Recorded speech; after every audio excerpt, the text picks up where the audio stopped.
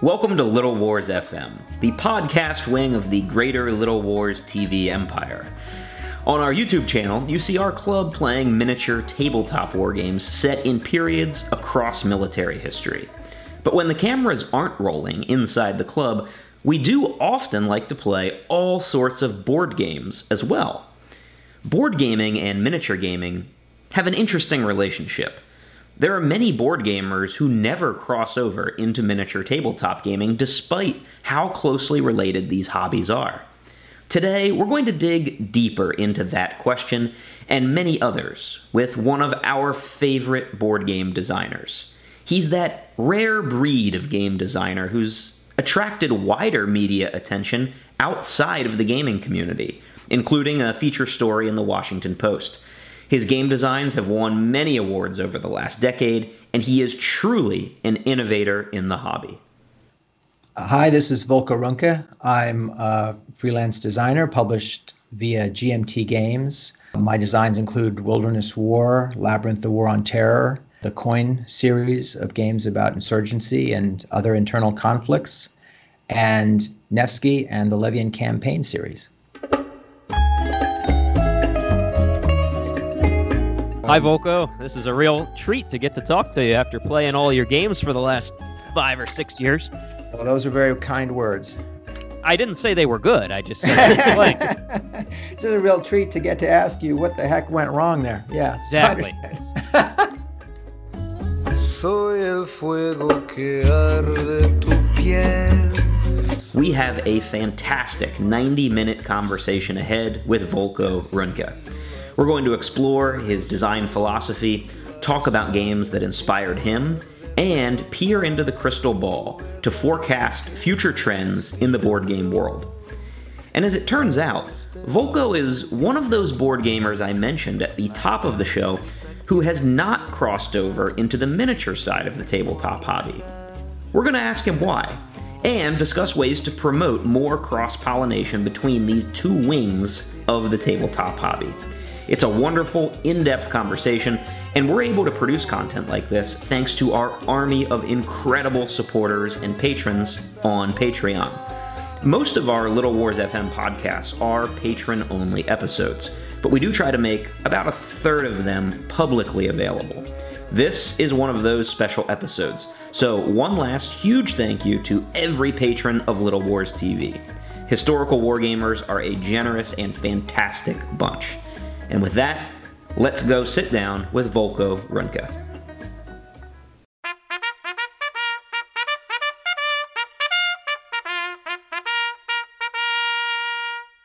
Hi, I'm Tom with Little Wars FM. Thank you for joining our premium podcast today. Today we are joined by Greg, Little Wars, and a special guest, Volko Runke. We are delighted to have Volko on the podcast. And, I think everybody will enjoy what we do today. So thank you, Volko, for joining us. Thanks. Hi. Volko here. I'm a designer of various historical board games for GMT Games, and very happy to have this opportunity to chat. We have played many of your games in our club for years.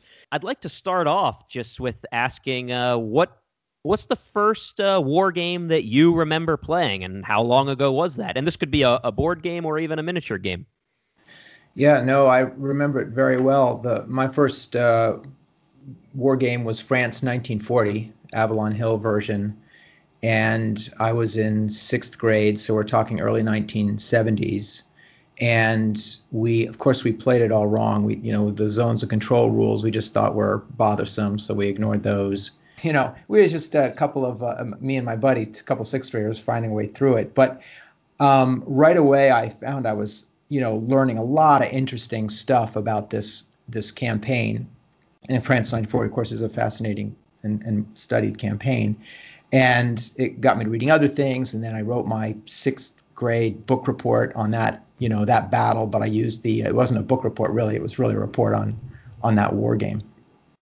So have you been wargaming pretty consistently then since middle school, essentially? I've been, I have. I have had to take, brief respites, for example, if it was something at work where I really needed to focus and give up my hobby. But I'd say some kind of gaming, and mainly board war gaming, has been my main hobby all my life. Well, now you said mainly board wargaming, so let me try to probe a little bit deeper here and find out, do you do any miniature gaming? That's a huge aspect of what we do in our club. What kind of experience do you have with other kinds of tabletop games? Very little with miniatures, especially lately, but I did do some. I've done some, go by the game store or whatever where there's going on and joining in. I did a little bit of that. Or if it's a club. The last one I think I remember was just a couple years back. It was a chariots battle, like ancient chariots battle, and it was a fairly simple rule set, and which emphasized the difficulty of controlling your chariot. And so you had this, you had this feeling of careening around. I wish I could tell you what the rule set was and even what the battle was, but Hittites and Egyptians, that kind of thing. And it really did give you the sense of you're careening past and crashing into, and just controlling the chariots across the table was as much fun as trying to come to grips with your enemy. So here and there I've done a little, but it's been very, very largely on the board war game side. And then I had a role-playing period, mostly in high school, that also involved, of course, some collecting and painting of miniatures. And I do, there's something else. With my boys, we did the Lord of the Rings miniatures set from, I want to say it was Games Workshop, if I've got the right manufacturer. Yes, you do. Yeah. So we that was something I did with my boys, and made ruins of Osgiliath and Wall and all that sort of stuff. So we did that for a while. That's obviously an inspirational type of thing to do with your kids. And obviously, I think everybody, if they're not, they're aware that part of your background was with in intelligence as an analyst, and you folded games into that as far as training. But in terms of any of the games you've made, was there extra inspiration from outside of gaming that got you into that topic? I think there always is. And for the French and Indian War, I live in Virginia, and we did a lot of hiking out Shenandoah Valley, Blue Ridge, and so forth. And so that realm interested me. We live in Civil War Central, so that was also an influence, not just visiting battlefields, but relic hunting and the like. But the idea of what was going on around here militarily always raised itself as a question. And I did some research along those lines and some graduate level work in history at George Washington University. Did just a magazine article on raids into the Panhandle of West Virginia, other things like that. And I ended up designing a paper-based role-play campaign that recreated the year 1756 on the frontier. And it was the research for that that ultimately fed into design of Wilderness War for GMT. Very cool. That's a great. I love that connection to your location and to the local history. We get a lot of that here, obviously, and we're in Pennsylvania. And Greg, wrote and produced Civil War miniatures game, and it's a great place to play American Civil War up here in central Pennsylvania. I actually got lost once driving with my son to Ski Liberty. And, we're just kind of following the nav system to get us there because we had taken a wrong turn or something. And I'm looking up, and first there were some signs saying metal detectors prohibited, and then a lot of split rail fences, and finally cannon. And we realized we were just driving through Gettysburg battlefield accidentally. What a happy coincidence. Yeah, it was cool. It was atmospheric. So let's talk about your most recent game, Volko. Let's talk about Nevsky. And I can't imagine there was too much backyard inspiration for that, because you are on the other side of the world with that game on a very niche topic. Where did the inspiration come for your most recent game? Because that's such an unusual historical topic to pick. Yeah. Well, there actually are personal connections. One is that my father is from that part of the world. He grew up near Tilsit, East Prussia, right on the border with Lithuania, and so I always had an interest in that part of the world. I got to visit that part of Russia on a military history tour in the early 1990s. So I was in Pskov, the Kremlin of Pskov made such an impression on me, and visited Narva and Novgorod, of course, and so forth. So I had that connection. We live very near Wolf Trap Farm Park, which is a performing arts park run by the National Park Service, and they started a series a couple of decades ago of restored films with live music playing. And the first one that I went to see was the film Alexander Nevsky, full orchestra, chorus, soloist singers, remastered, digitally remastered image. And it was absolutely, it just, blew me away watching this thing and hearing the music. So so I just, in all those respects, from the Teutonic side, from the Russian side, it just drew me to the setting as something interesting and exotic, as a place to start in a larger interest in modeling medieval warfare at the operational scale. Definitely a really interesting topic. And Tom and I just a week or two ago got to play our first game of Nevsky. And there's some interesting similarities to your Coin series, a number of your previous games, but also some really major differences. So I'd like to know, when you were designing Nevsky, what was one of the biggest game design challenges that you faced when you were planning the system? What's something that you really felt that you had to work on and overcome as a stumbling block?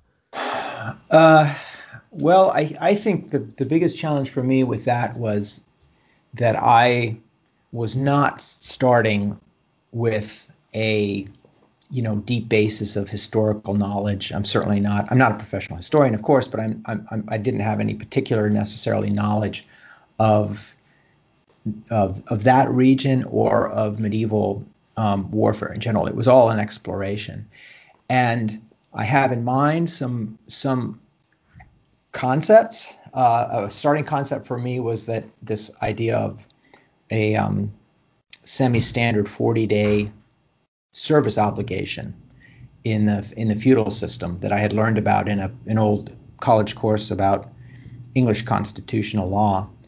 And this just question of, okay, so if you get your troops for 40 days, what happens when the 40 days is up, and your enemy's not defeated? Does everybody go home, or do you pay them to go on, or what? And so the idea was to translate the answer to that question, or a speculative answer to that question, into game mechanics. But then a challenge is that that's sort of a little fact, a factoid, from a much more complex and variegated truth of how the feudal system operated in different settings, different parts of Europe, at different times, and what was real and what was written.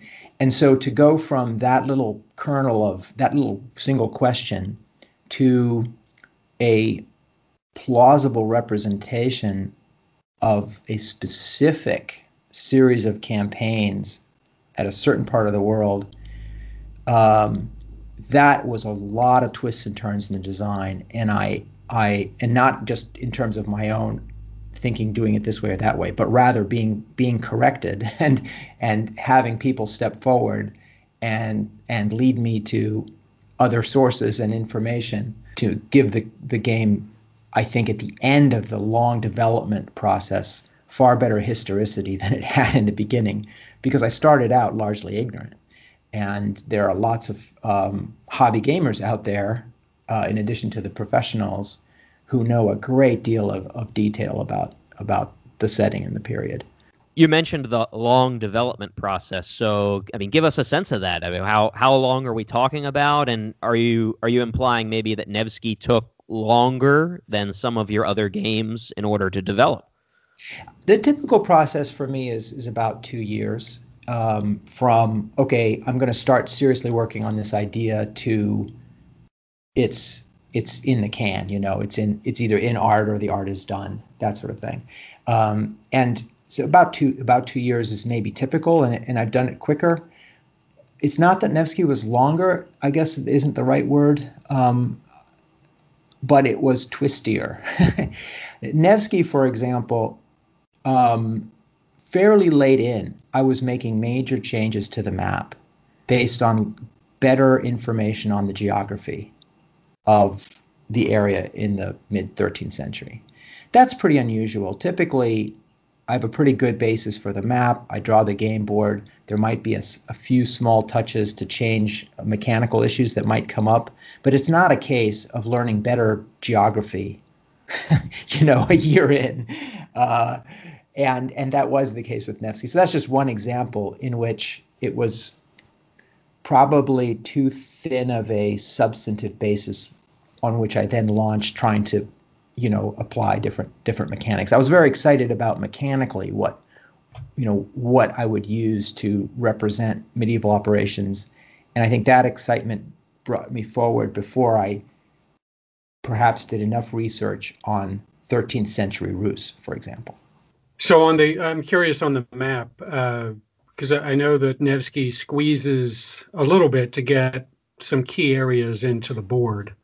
Yeah. But was it that, or was it you found updated maps and you looked at them and said, one, huge opportunity, there's a lot more detail I can be using here, or it was just,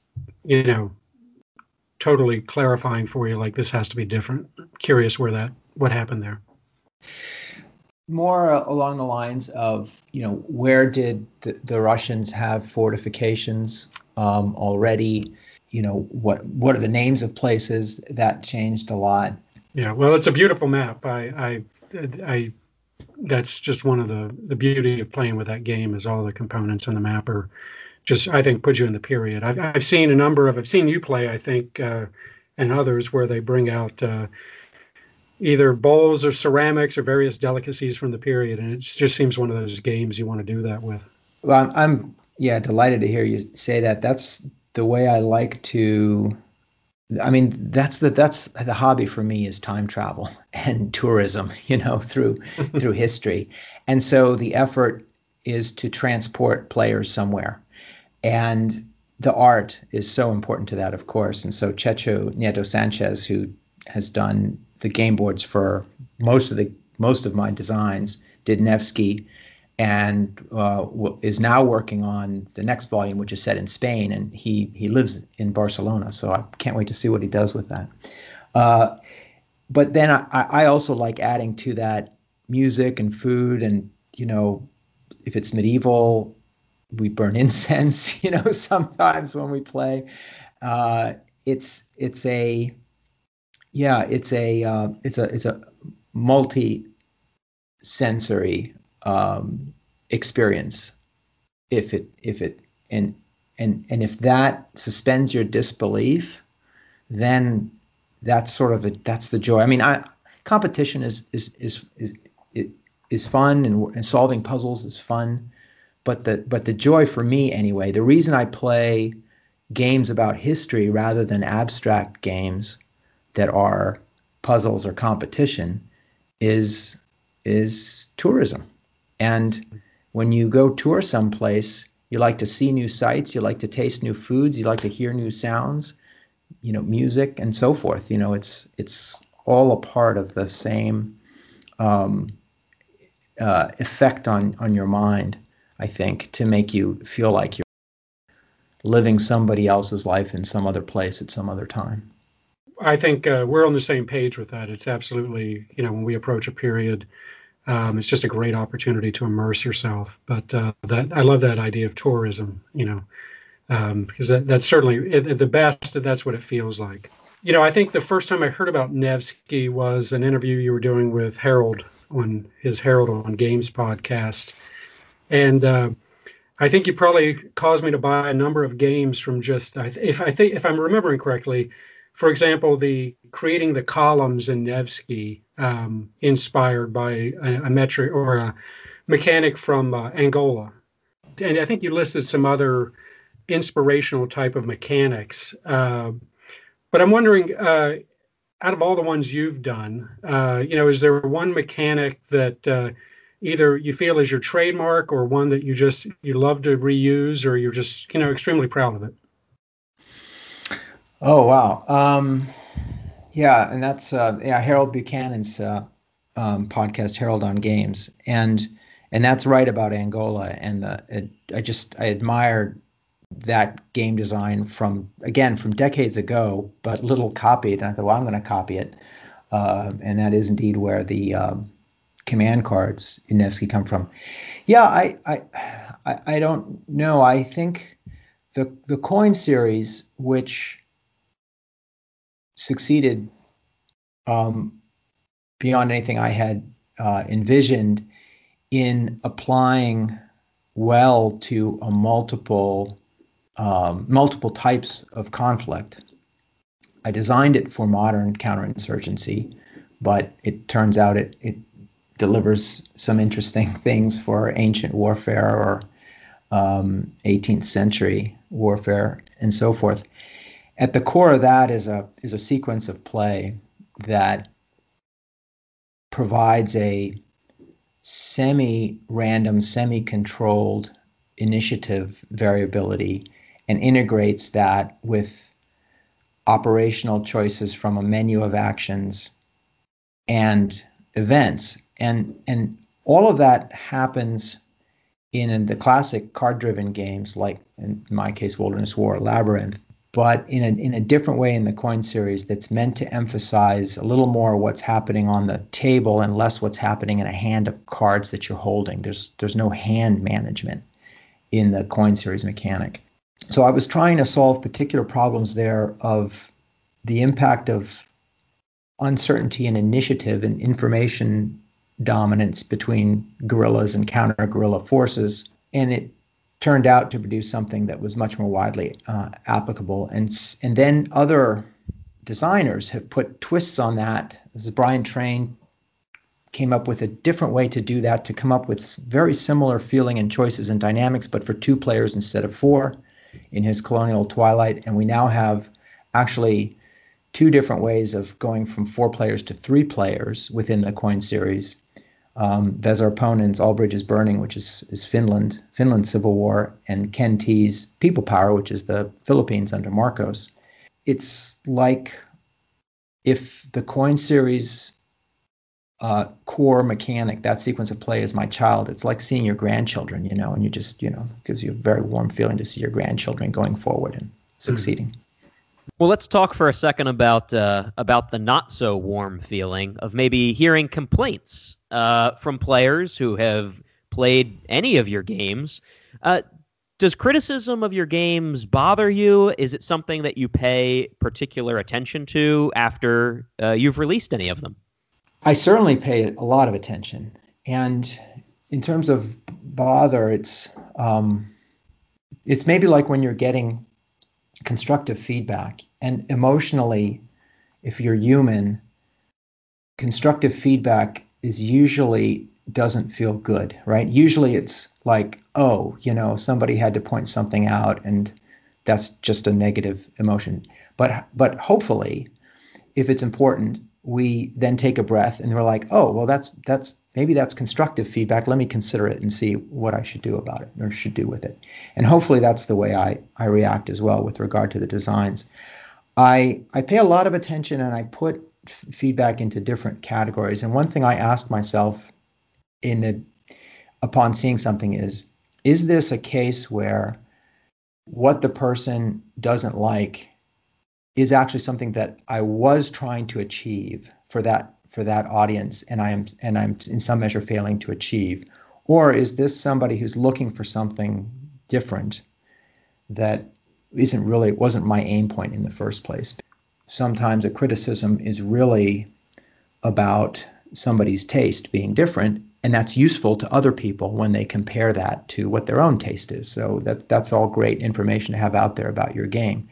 And none of that bothers me because I want people to be talking about my games. I don't want crickets. I want somebody who's taken enough interest to get to communicate an opinion about it. That's a compliment already. Much more important to me, though, is if I've with somebody failed to hit a mark that I was aiming for. Then there are two possibilities there. And one is that, yes, I think I can defend what I've done and I can explain it. And while that criticism may be valid, I believe there is a response as to why my design decision or whatever was the right one for my purpose. So that falls into one category. And then there's the final category and the most important, where it's, that could have been better. And that is always true, because whether it's gameplay or efficiency and elegance of the design and achieving its purpose, or clarity of the rules, or the play aids available, or the historicity, the model, the decisions of how to simplify and represent historical dynamics on the tabletop, all of those are imperfect, always, and subject to improvement.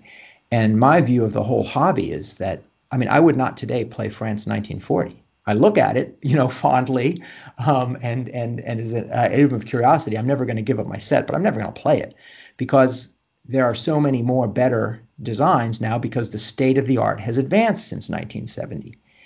And so I want to be a part of that. I want to advance the state of the art, and I want my art to be better. I want to learn, and I think I'm learning each design as I go, and trying to do things better, in later designs than I did in earlier designs. Well, a key way of getting better and of innovating is to take in what's out there, including specific reactions to your own work.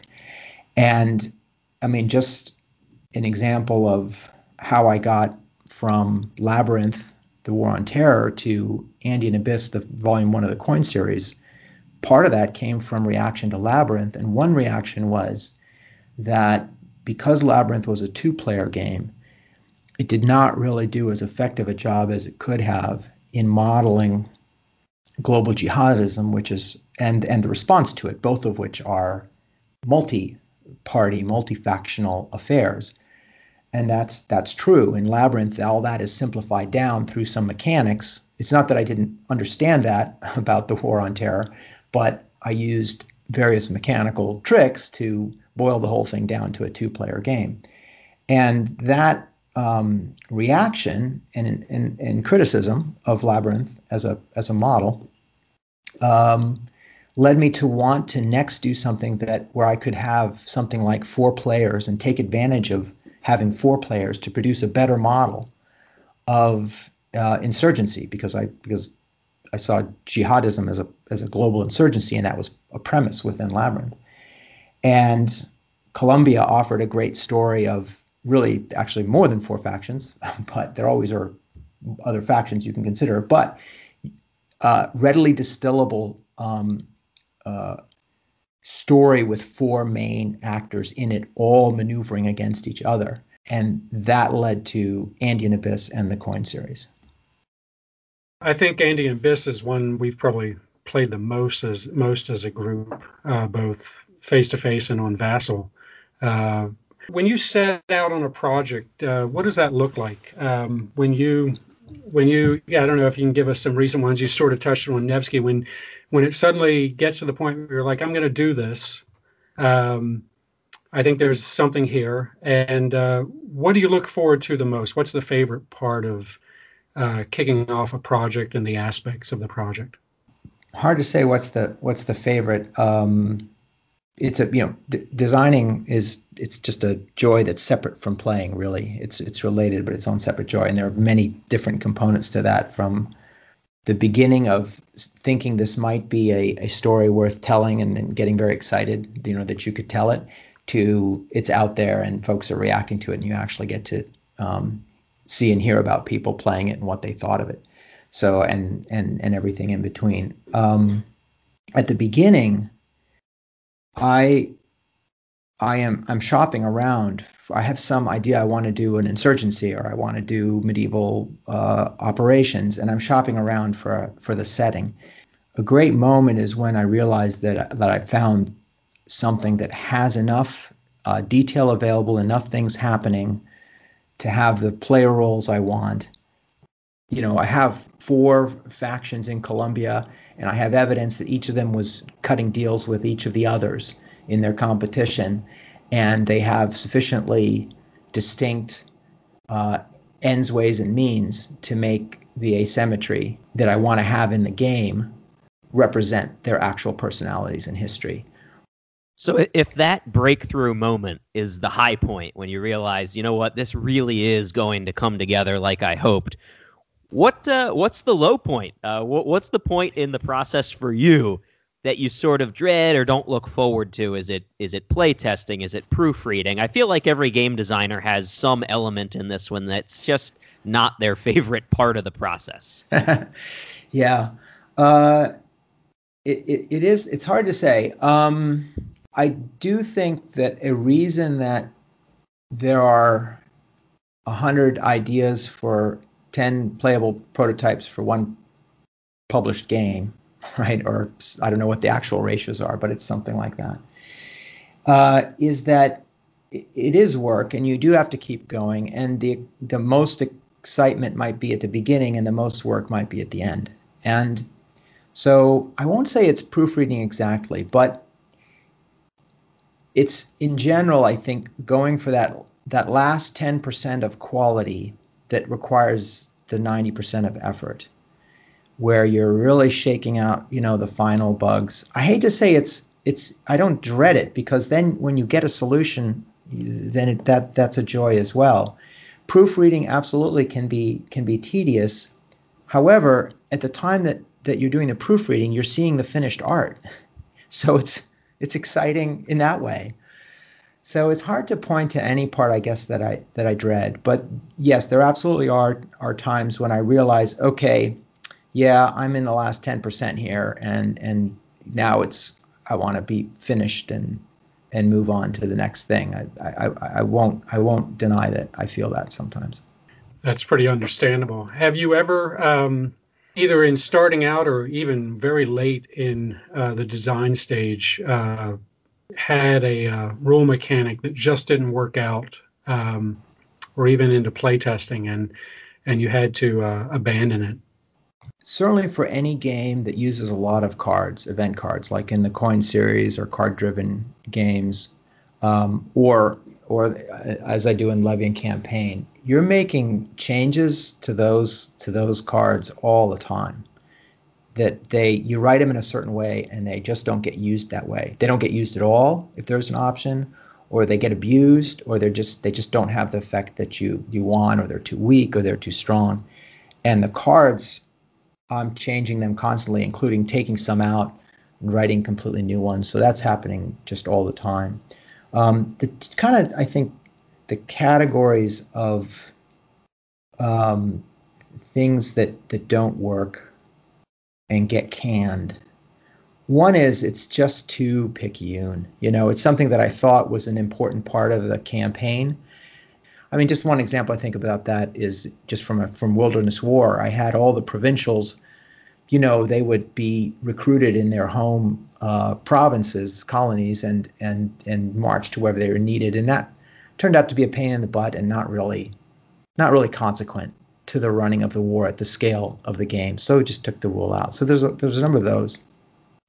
There are other cases where I have this, and I don't know if other designers have this fallacy, but I will tend to come up with several different ways to represent more or less the same dynamic and put them all in.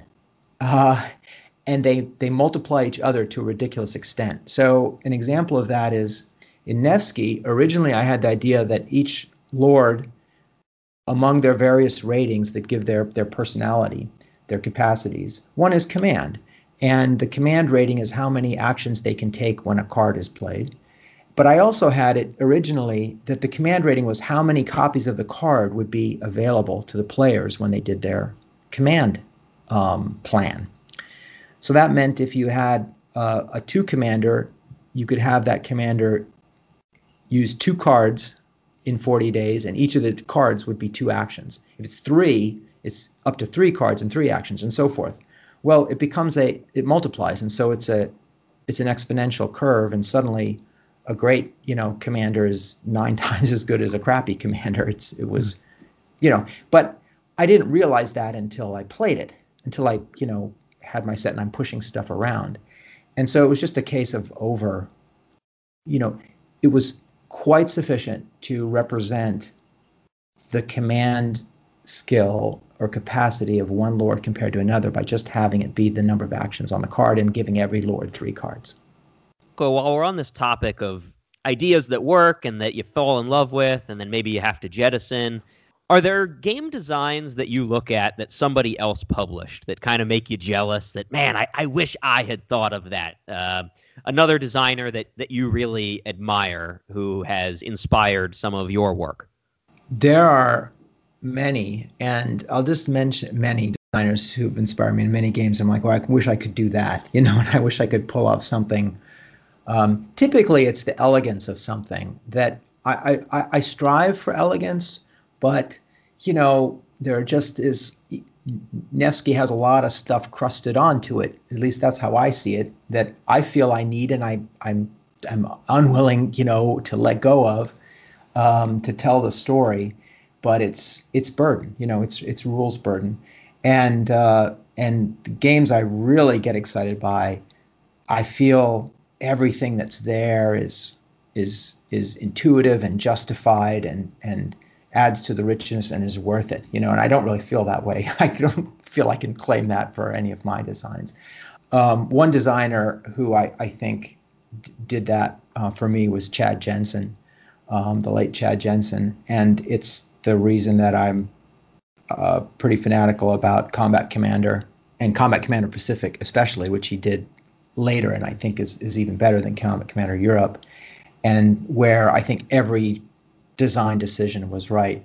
But a Chad Jensen game, or Chad and Kai Jensen game, I should say, that's not a war game, that has a mechanic I'm still looking for a way to steal, is Dominant Species. And in it, there's a quite elaborate set of actions that you can take each turn. And those actions then play out in a certain order by action, not by player turn. And the way that Chad and Kai put that into the game is with planning pawns and a chart down one side of the board.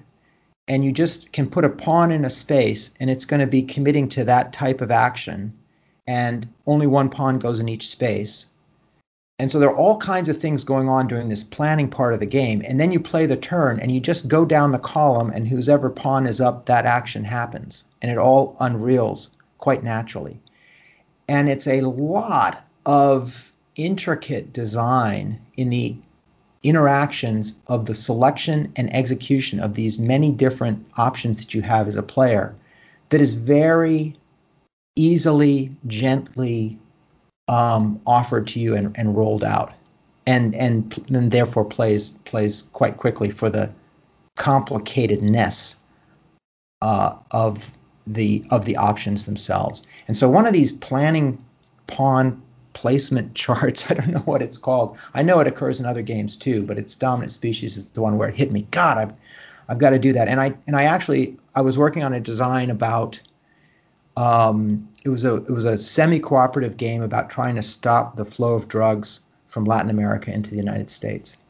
And I had that kind of a planning pawn sort of a mechanism, but I never ended up finishing the design. So it's still that's still a white whale that's out there for me. You mentioned Combat Commander, and I didn't really know it till I was reviewing again on Board Game Group. That I guess you designed some scenarios for the Pacific Combat Commander. Correct me if I'm wrong, but yes.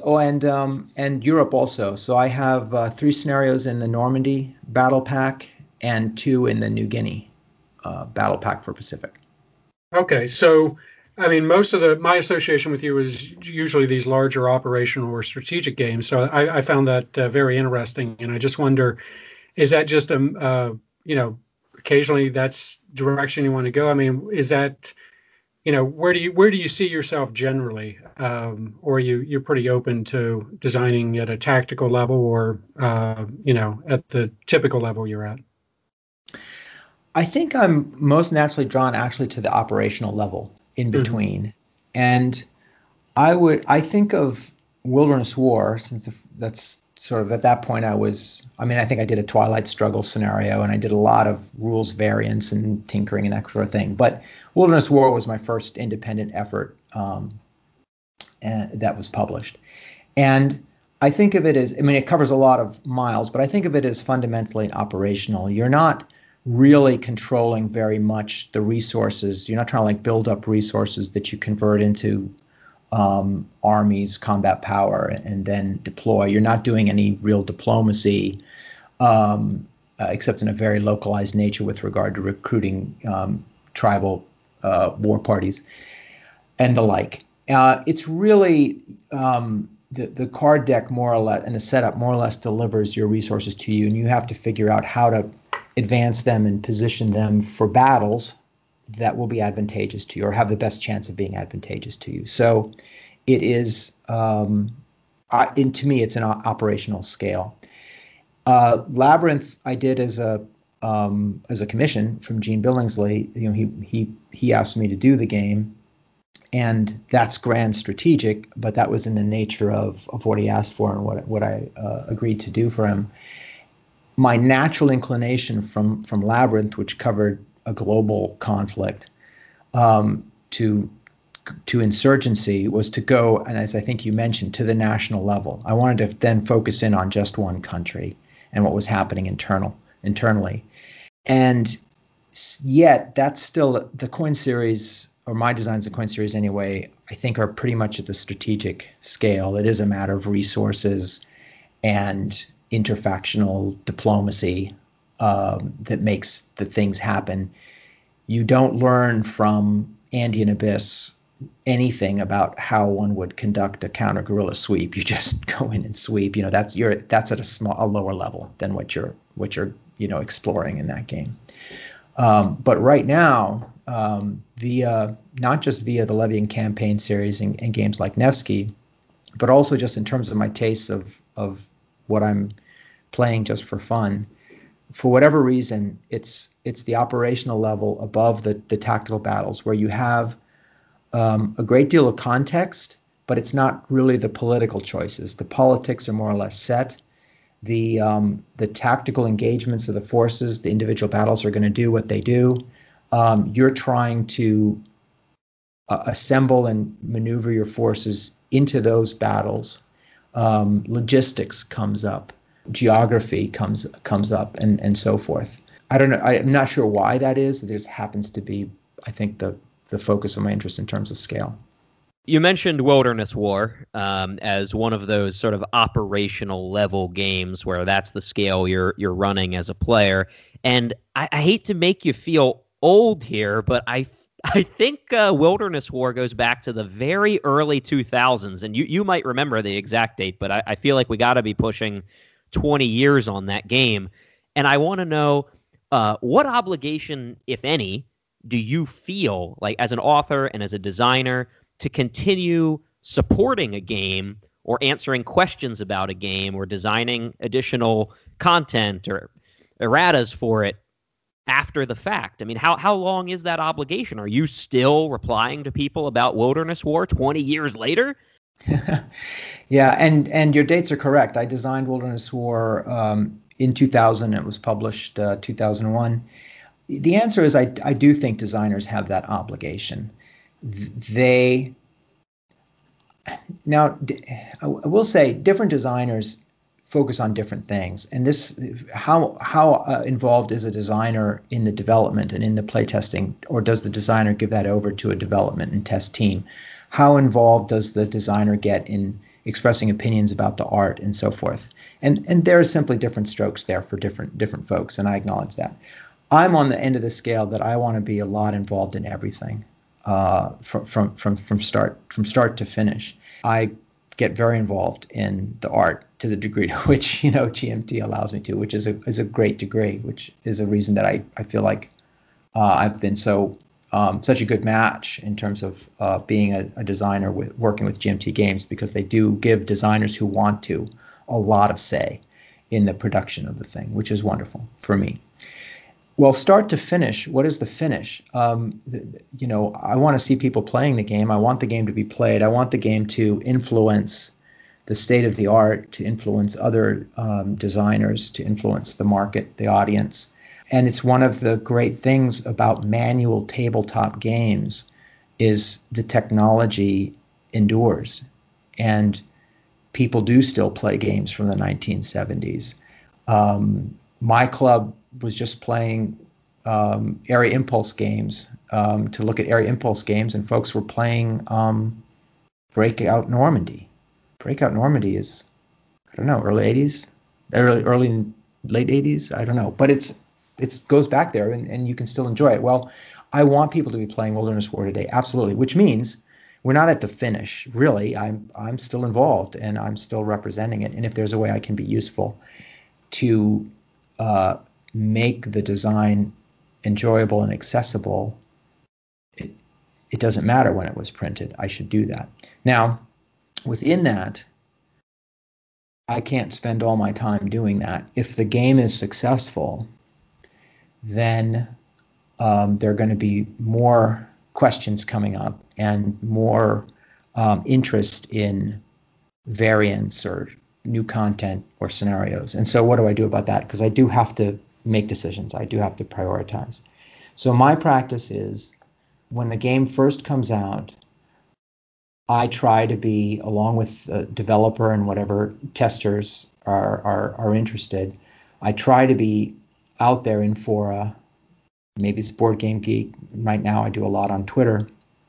But if the game is successful, it also develops players who know it and who answer all the questions correctly and who generate new content. And then I become less valuable to that, and I can then prioritize and focus on other things. So, for example, with regard to Wilderness War, which was, 20 years ago, there have been Wilderness War tournaments running annually for years and years. The guys who play, they know that design better than I do. And in a different way, something that to me has been magical about the Coin series is that other designers stepped forward and thought of settings that I would not have thought of design solutions and innovations that I never could have produced, and are designing games in the same series that bounce off of Andean Abyss and others.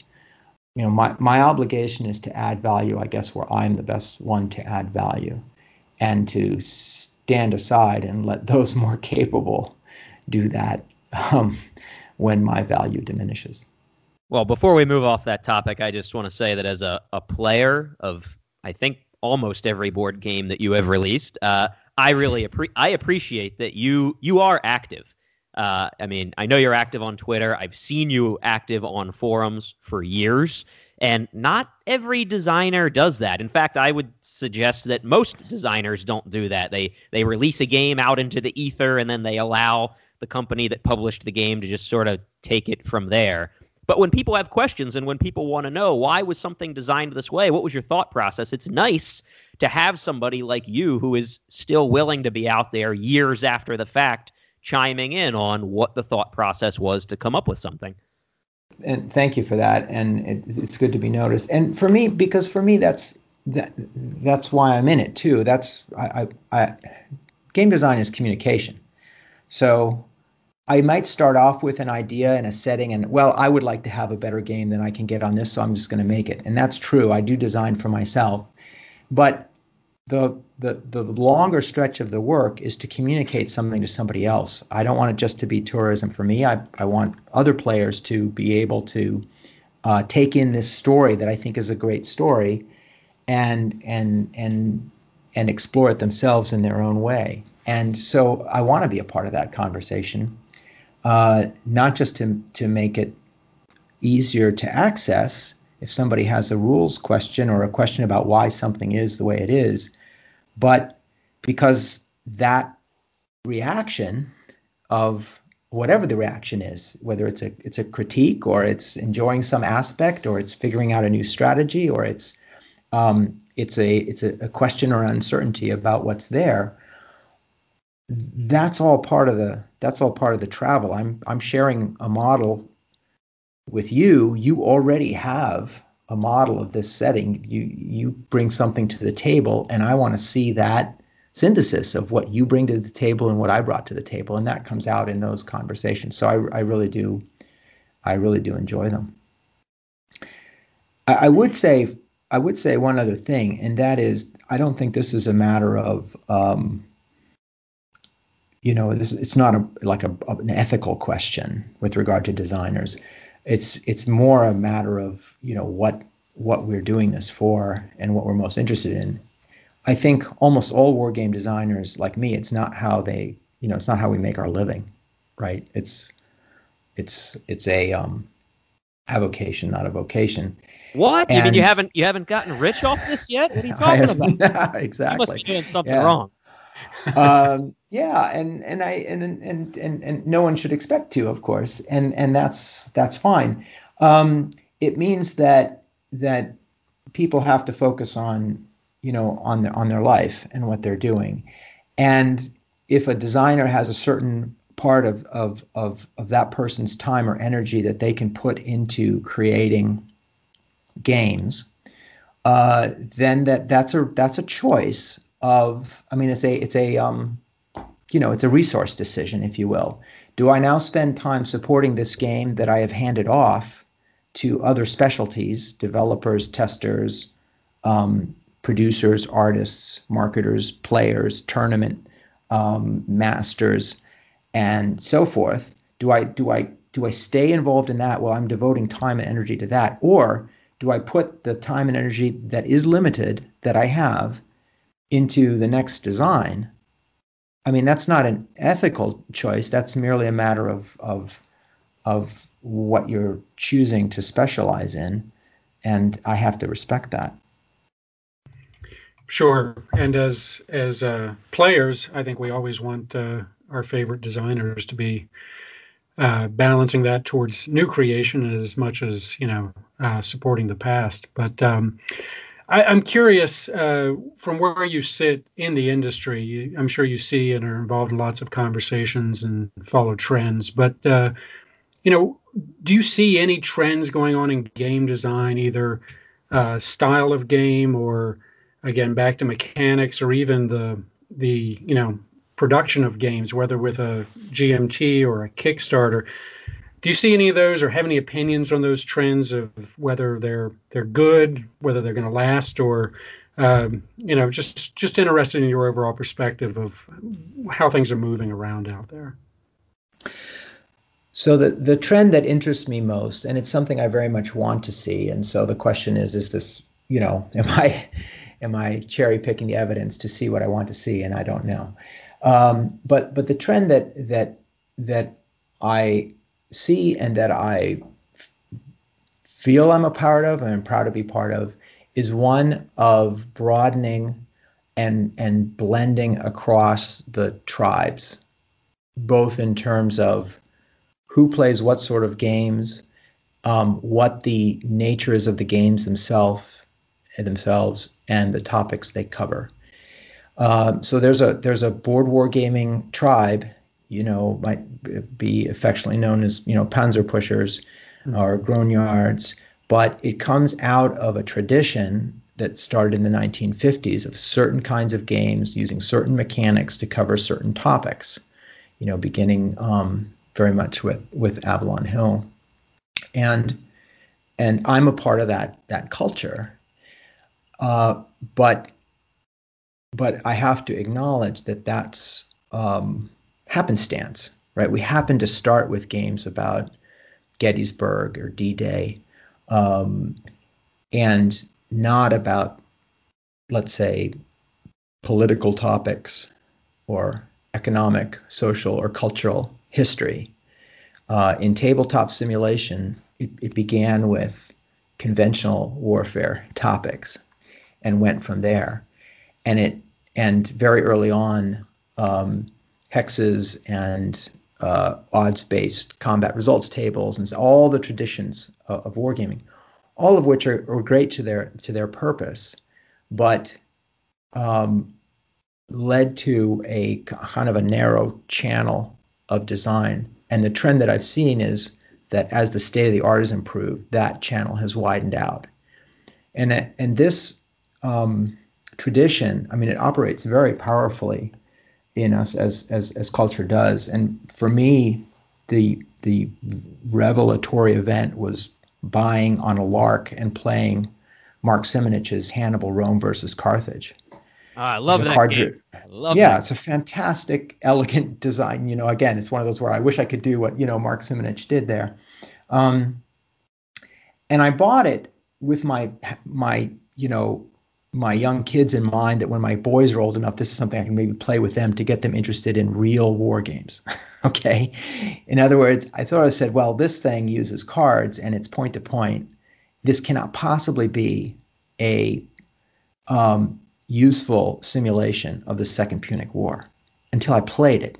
And I was like, wow, no, it's teaching me a lot about the dynamics of this war and the politics of this war, and in such a engaging way. Well, that was, and that of course came from Mark Herman's, We the People, to which we owe the whole CDG genre. Well, that was a big step out of a certain channel. There were other things that had wandered out of that channel from the big, war game companies, SPI and Avalon Hill, but that was the one that, that step of We the People, Hannibal, Rome versus Carthage, and all the other games that came after in the CDG, that was a very vivid sort of broadening of this channel I'm talking about. Well, now we have, alongside of the tribe that came out of that tradition, we have other tribes of Ameritrash or Euro players or whatever.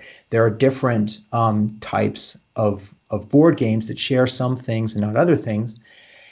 And I think the trend that we have today that is fueled very much by the internet and sites like Board Game Geek is cross-pollination in games that different people play, and in the nature of the designs, and not just mechanically, but also what these games are about, where we see serious historical topics being taken on in games that look and mechanically play like games that typically would have been set in, fantasy worlds or in some fictional, medieval market or something else, right? Where it's becoming difficult to say this game, which box does it fit into? Is Andean Abyss a war game? Is Twilight Struggle a war game? Doesn't matter. That sort of the fact that those are questions that are not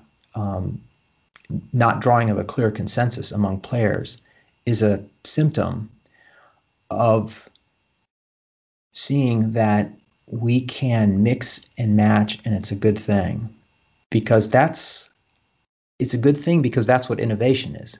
Innovation is taking pre-existing ideas, combining them in new ways to new purposes. And so we want to have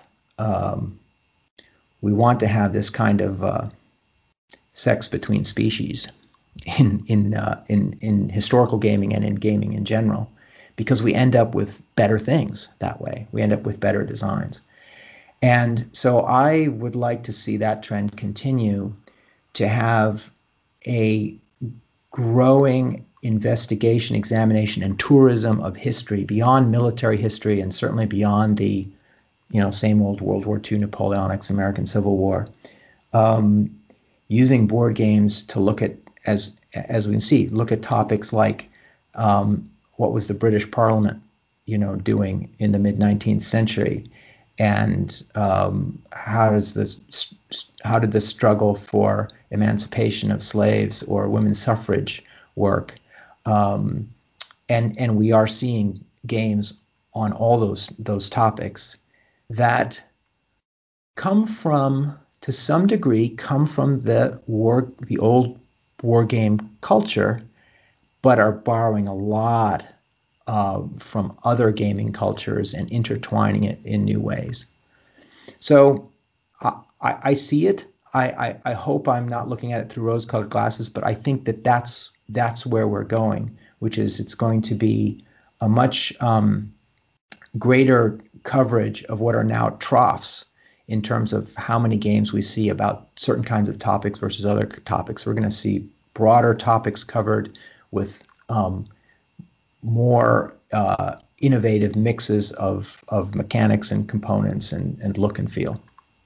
I want to pick your brain on one other trend that we talk a lot about in our club when it comes to board game design that does not just apply to the kind of war games that we're talking about here, but also more popular board games in general. And that's over the last 5 to 10 years, it almost feels like an inescapable reality that we've been seeing a huge proliferation in the idea of cooperative board games where all the players are on the same team.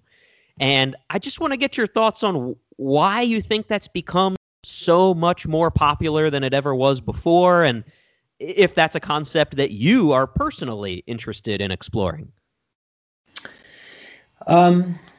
Yes and no. As I understand it, I mean, the game that really popularized cooperative was Pandemic, I guess, Matt Laycock. And my understanding is one of the motivations to design that game was to have a game to play with his family where it wouldn't just be about, zapping the other family member, but the family could be doing something together as a good end. And it's a great modeling of an effort of humanity to fight disease. There are different specialties there. And it's the disease that's the enemy. And so you have a disease engine that you're battling. And that makes sense. I think it's popular because I think a lot of players in a hobby that is meant to be light and fun and social and something that de-stresses you after work, that to avoid rather than heighten competition among your friends, I can very much understand why that would be a benefit. The reason that I hesitated to fully jump into that pool myself is because what I'm really interested in, going back to the tourism aspect, I'm really interested in using tabletop models to examine history or other worlds, history or fantasy or whatever, but to go someplace in humanity. I'm interested in the history of humanity. And in human affairs, there are always factions. There is always competition of some kind. And so when we look at any kind of endeavor, whether it's fighting disease or defeating an enemy on the battlefield, there are groups of humans with overlapping but not identical interests. And that means there's some cooperation going on. And that's always true. There was, in World War II, there was in effect cooperation not to introduce gas attacks on the battlefield. That was in the context of total war. There's a shared interest there in not doing that. There was an overlapping interest. Of course, there were a lot of competing interests. Within a military force, if you look within the Red Army, there are factions all over the place competing against each other. Now they're cooperating to defeat the Germans, but they're competing against each other for all kinds of things, careers and so forth. So that's life, and that's the kind of lens that I apply to Columbia and Andean Abyss. There are shared interests there among the factions, but there are a lot of competing interests as well. And so if I want to model that view of humanity, anything that's fully cooperative doesn't quite get at the essential truth of the situation. So I do very much like semi-cooperative games, hidden traitor games like Battlestar Galactica, for example. You're all fighting the Cylons, but some of you actually are Cylons or might become Cylons, and so you're hedging and so forth. games in which you're trying to, defeat some common enemy, but some of you get more glory in that victory than the others, and you're competing in that way. There's a game about recovery from disasters called Aftershock by Rex Bryan, and it's used a lot in training. And in that, everybody is trying to help a small country that's been hit by an earthquake, but you're all trying to score more points than the other guy in terms of the media, for example. And Rex put that into the design because that's realistic. That's how it plays out. It's a cooperative effort, but you're also competing.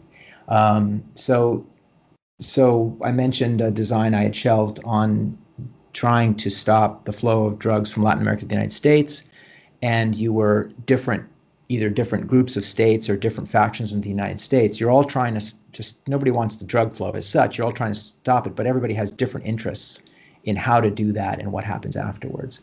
And so it was a semi-co-op. That's life, and that's why I tend to like to see that in games, as opposed to a fully cooperative, we're all just trying to work together, which is nice, but not as realistic. Well, I love this phrase you've used repeatedly during the interview about historical tourism. I've never heard anybody put it that way before, but it makes total sense, and I think Tom and I are both definitely sympathetic to that point of view as a historical wargaming club. But can you tell me a period or a war that you would love to take a historical tour to, but you just don't feel confident in your historical knowledge to do it justice, or maybe not yet anyway? Yeah, I mean, it's a hard one because I don't have confidence about anything. And I talked about how I started out with Nevsky knowing almost nothing about the topic, but I had the desire to go there. And I mean, I think, again, I'm not a historian. The only area where I think I started out saying, well, okay, I earn my living this way, and so I think I know what I'm doing, is Labyrinth, which came very much out of my work experience and the issues we were dealing with there at the time in the War on Terror. But other than that, everything I do is, I'm going there to learn, to learn the story myself and to explore it myself, and that's why I'm designing. So I think what I would shy away from most likely would be those in wargaming, those topics where there is so much expertise that I'm skeptical I would have much to add. I did scenarios for Combat Commander because I love Combat Commander and I just wanted to be a part of it in some small way. And I was invited to produce some scenarios on particular battles. But there it was very much in the fold of John Foley and Kai Jensen and Chad above it all. I'm just fitting in that story into what's already been designed, really. In terms of launching a new design project, I would not do tactical World War II. If it was something in World War II, it would have to be a story that hasn't been told in the form of gaming, in which therefore I would feel I could bring some history to light that wasn't already very well understood. Mm-hmm. Volko, you mentioned earlier, I think you mentioned a club, and you guys had played Breakout Normandy. If you would, is it a recurrent club? I mean, you guys meet monthly, or and what are the types of games you find yourself playing more recently there?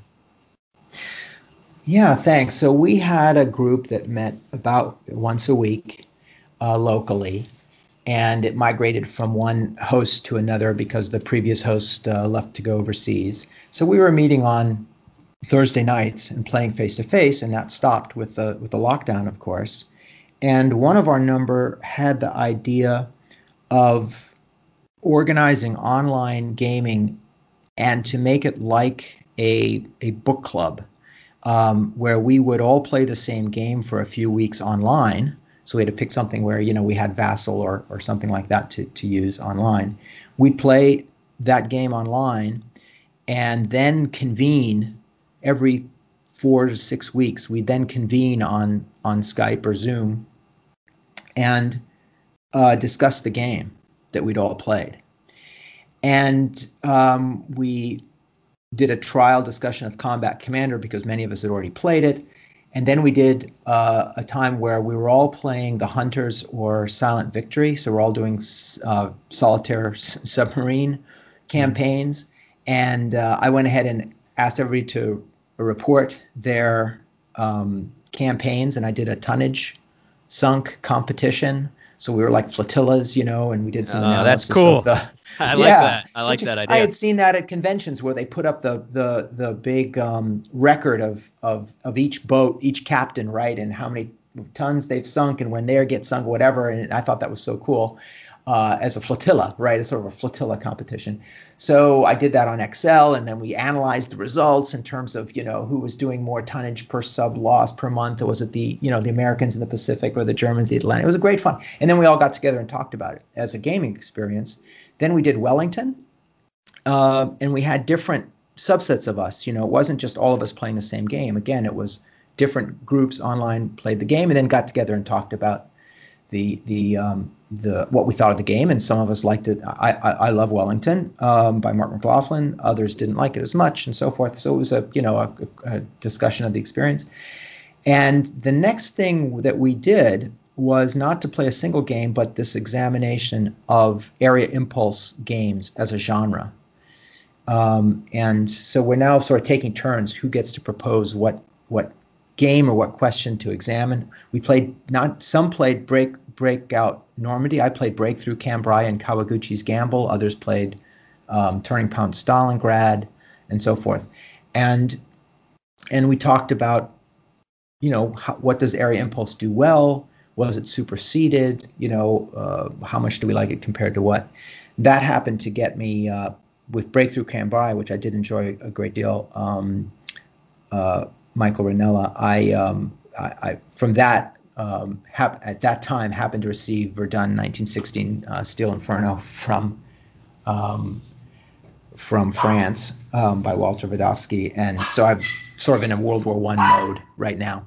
Anyway, and the next thing we're going to do, haven't done, is Great Campaigns of the American Civil War. So we're all going to, if we haven't played it already, we're all going to learn that together and probably play like a multi-command, everybody gets a division game mastered online. And it's turned out to be really great. In fact, I think I'm doing more social gaming now under lockdown than I was ever doing face-to-face, since it's just so easy to get together.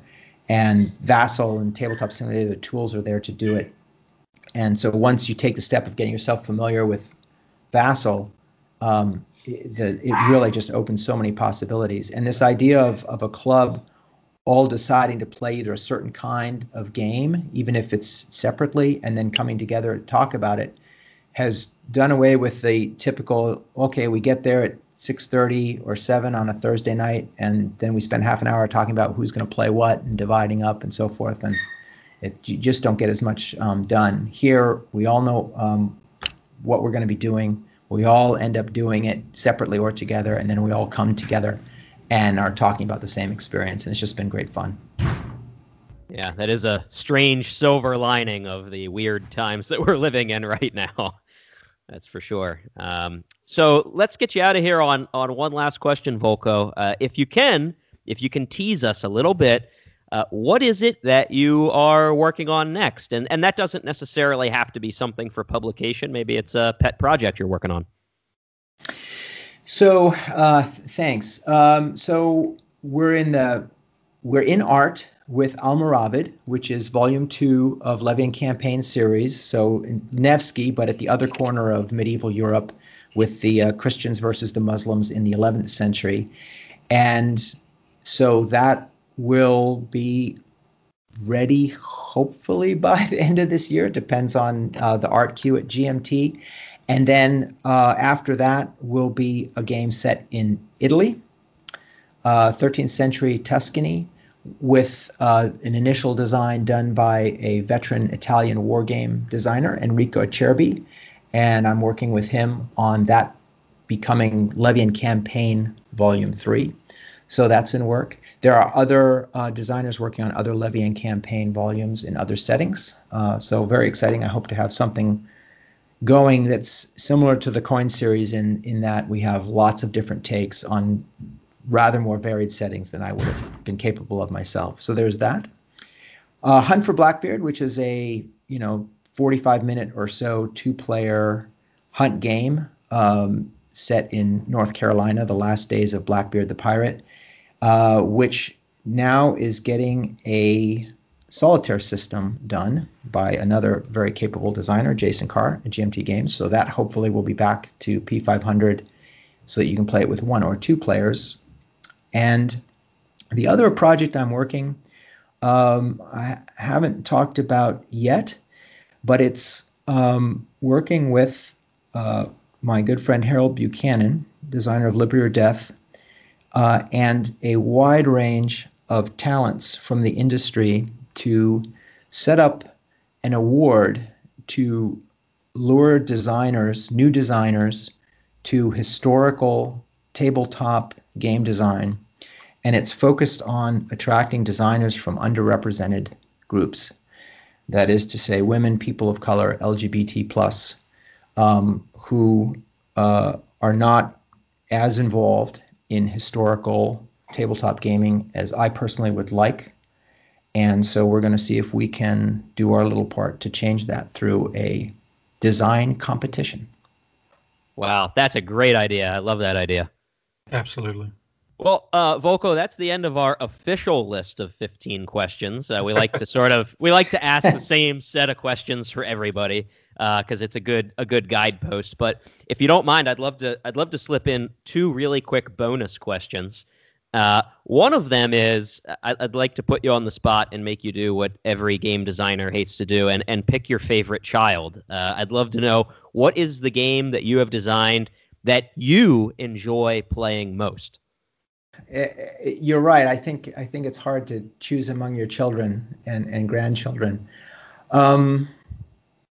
Wow. I have to admit that when I spend so much time, about 2 years or so, working every little bit of a game, I actually tend not to go back and play it. So if the measure of it is what am I myself going back and playing the most, I've gone back and played Nevsky the most lately, but that's probably because it's the most recently published. Boy, I don't know. Maybe Falling Sky, but it's hard to say. It is a torturous question, I know. It's hard. All right, my second bonus question, and this relates directly to the idea that you said you're working on right now to create an award with some other designers to try to get more people in. I want to circle back to a question we started with about asking you what kind of miniature gaming you've done, because our club, while we love playing board games and do often play them, we primarily play miniature games. And as a really successful current board game designer who hasn't played a lot of miniature games, I would just like to get your feedback on what, if anything, those of us who are on the miniature side of this hobby could be doing to lure guys like yourself, and I think there are a lot of them, to try miniature war games. Is there a barrier to entry that you have seen or that you have felt? Is there a way for us to reach out to board gamers and introduce them to the miniature side? Yeah, that's a great question. And one I have to say, I've never thought of it. Let me ask you, are there events that combine both? I mean, there are board game conventions and there are miniature conventions. Are there some that have some of each? There are some that have some of each. Not as many as I would like, but if you go to some of the big shows, like I'll throw Adepticon out there as a big one. Of course, it's such a big show that people play everything. So you will see miniatures and board games happening side by side. I've long been a proponent of HMGS, which is the nonprofit that runs a lot of the miniature gaming conventions in the U.S. I believe that they should be promoting board games as a part of the convention, to bring people in to try to encourage a little bit of cross-pollination, because there's not as much of it as you'd like to see. Well, maybe it would be once we're going to conventions again when that happens. Right. Yeah, targeted effort there to exposition games of miniature games, if you will, that would have a pitch that would try to go to what it is that lead people to like board games. In other words, it would require some analysis of time, which I suspect you've done, of why is it that somebody might go one direction or another, and finding the crossover appeal. What is it that links the two? I know for myself, I think a thing that has drawn me more to board gaming than miniatures, and I don't know the state of the art in miniatures rules at all, so I'm speaking here from ignorance. But in the past, I found that when I tried to do miniature battles, I was required to referee. There are a lot of things like where in this situation, I don't really know, I can't figure out from the rules how it's supposed to work, and I have to now improvise. And it always came across a little bit like needing a referee, a little bit of a more open system. And there's like role-playing games. There's lots and lots of great gaming and great examination of historical topics included, in which it's open play in that way. That is to say, there's on-the-spot adjudication going on. And what distinguishes board war games for me from all of that is there's a closed rule set. The designer is giving you a model that is supposed to resolve all situations unambiguously as they come up. And what I like in that is I'm getting a designer's view of how things worked. I don't have to myself answer the question of how things worked. I'm getting a view of that I can then react to. So now I don't know if that's just me or if that is an example of a kind of a universal difference between board war games and miniatures wargaming that doesn't have to be the case with every rule set or with every situation. And there are many board games, of course, that use or can use miniatures very effectively. And Mark McLaughlin's whole Napoleonic Warfare series, I think Richard Borg with Commands and Colors, they're originally being played with miniatures, but they're board games in terms of the closed nature of the rule set. And then for production, when they're printed, then you're using other components if miniatures turn out to be too expensive. So it would be perhaps featuring that kind of if there are miniatures rule set that go in that direction, where they're a little bit more like a board game because everything is very precisely defined. I don't know. That would be an example maybe of, hey, board gamers, this looks very different. It's miniatures, but it will deliver that aspect for you. Come try this out with us at this con event. Yeah, a great observation, and I appreciate just hearing your personal take on what it would take for us to lure you into our side of the hobby. We've actually been known to take board games and convert them to the tabletop because we like the elegance of a particular board game or a system. But you always are going to have some material adjudication because the distances on the table have to be measured, and that's usually not the biggest issue. I think it sounds like it was a while with miniatures, but Greg could chime in here, but it seems like there's lots of bad rule sets out there and there's lots of overcomplicated rule sets, but the rule sets that have done pretty well, including Greg's on the American Civil War, really simplify the essence. And for example, in that one, focus more on the command and control, although there's lots of tabletop measuring, but those are the ones I think we all end up playing and enjoying, is because they do at least reduce some of the judgment that's required by just having tighter and simpler rules.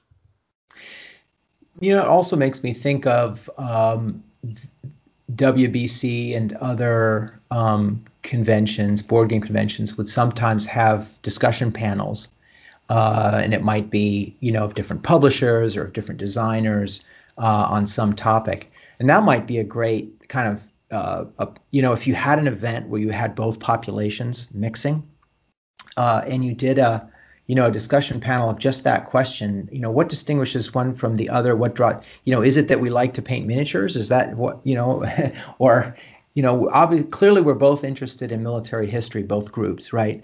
What are the things that distinguish us? What are the aspects that cross over and bind us?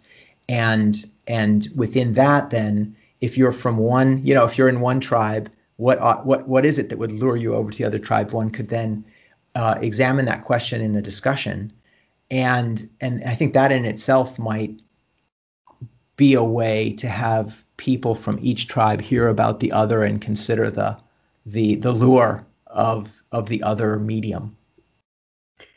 That's a great idea. What's wild is up until about 5 years ago, both the WBC and the Historical Miniatures, the largest conventions on the East Coast at least, were held in the same facility at different times. Yeah, it's crazy. But WBC is now out. At last I looked, they were out towards Pittsburgh at Seven Springs. But that's right. Yeah, it's a missed opportunity there. But I think that's a great idea. I think getting that discussion going, and it just really might raise the issue to a level where people are willing to give it a shot. All right. Well, I know we've been chatting for an hour and a half here, which is a lot of your time, Volko, and Tom and I both really appreciate you taking that hour and a half to sit down and talk with us about your designs and what you're working on next, and your philosophy when you work on mechanics. It's I don't want to gush like too much of a fanboy here, but it is a real treat to be able to talk to somebody like yourself, who I think has been at the forefront of some pretty interesting innovations in the way that board games are done. There's no question that the Coin series has been a huge step forward in design, and I think we're going to be seeing the impacts of it for, honestly, years to come, of designers who are stealing ideas from what you've come up with. So I think it says a lot about what you've done and your work, and Tom and I are both definitely big fans. Well, thank you. That's very generous. And no, it's just been it's a joy to be part of a hobby that is so alive and growing and changing, and I love to see other talents bounce off of something I've done. Thanks so much for your patience with me today, and thank you also to your listeners if they've made it this far.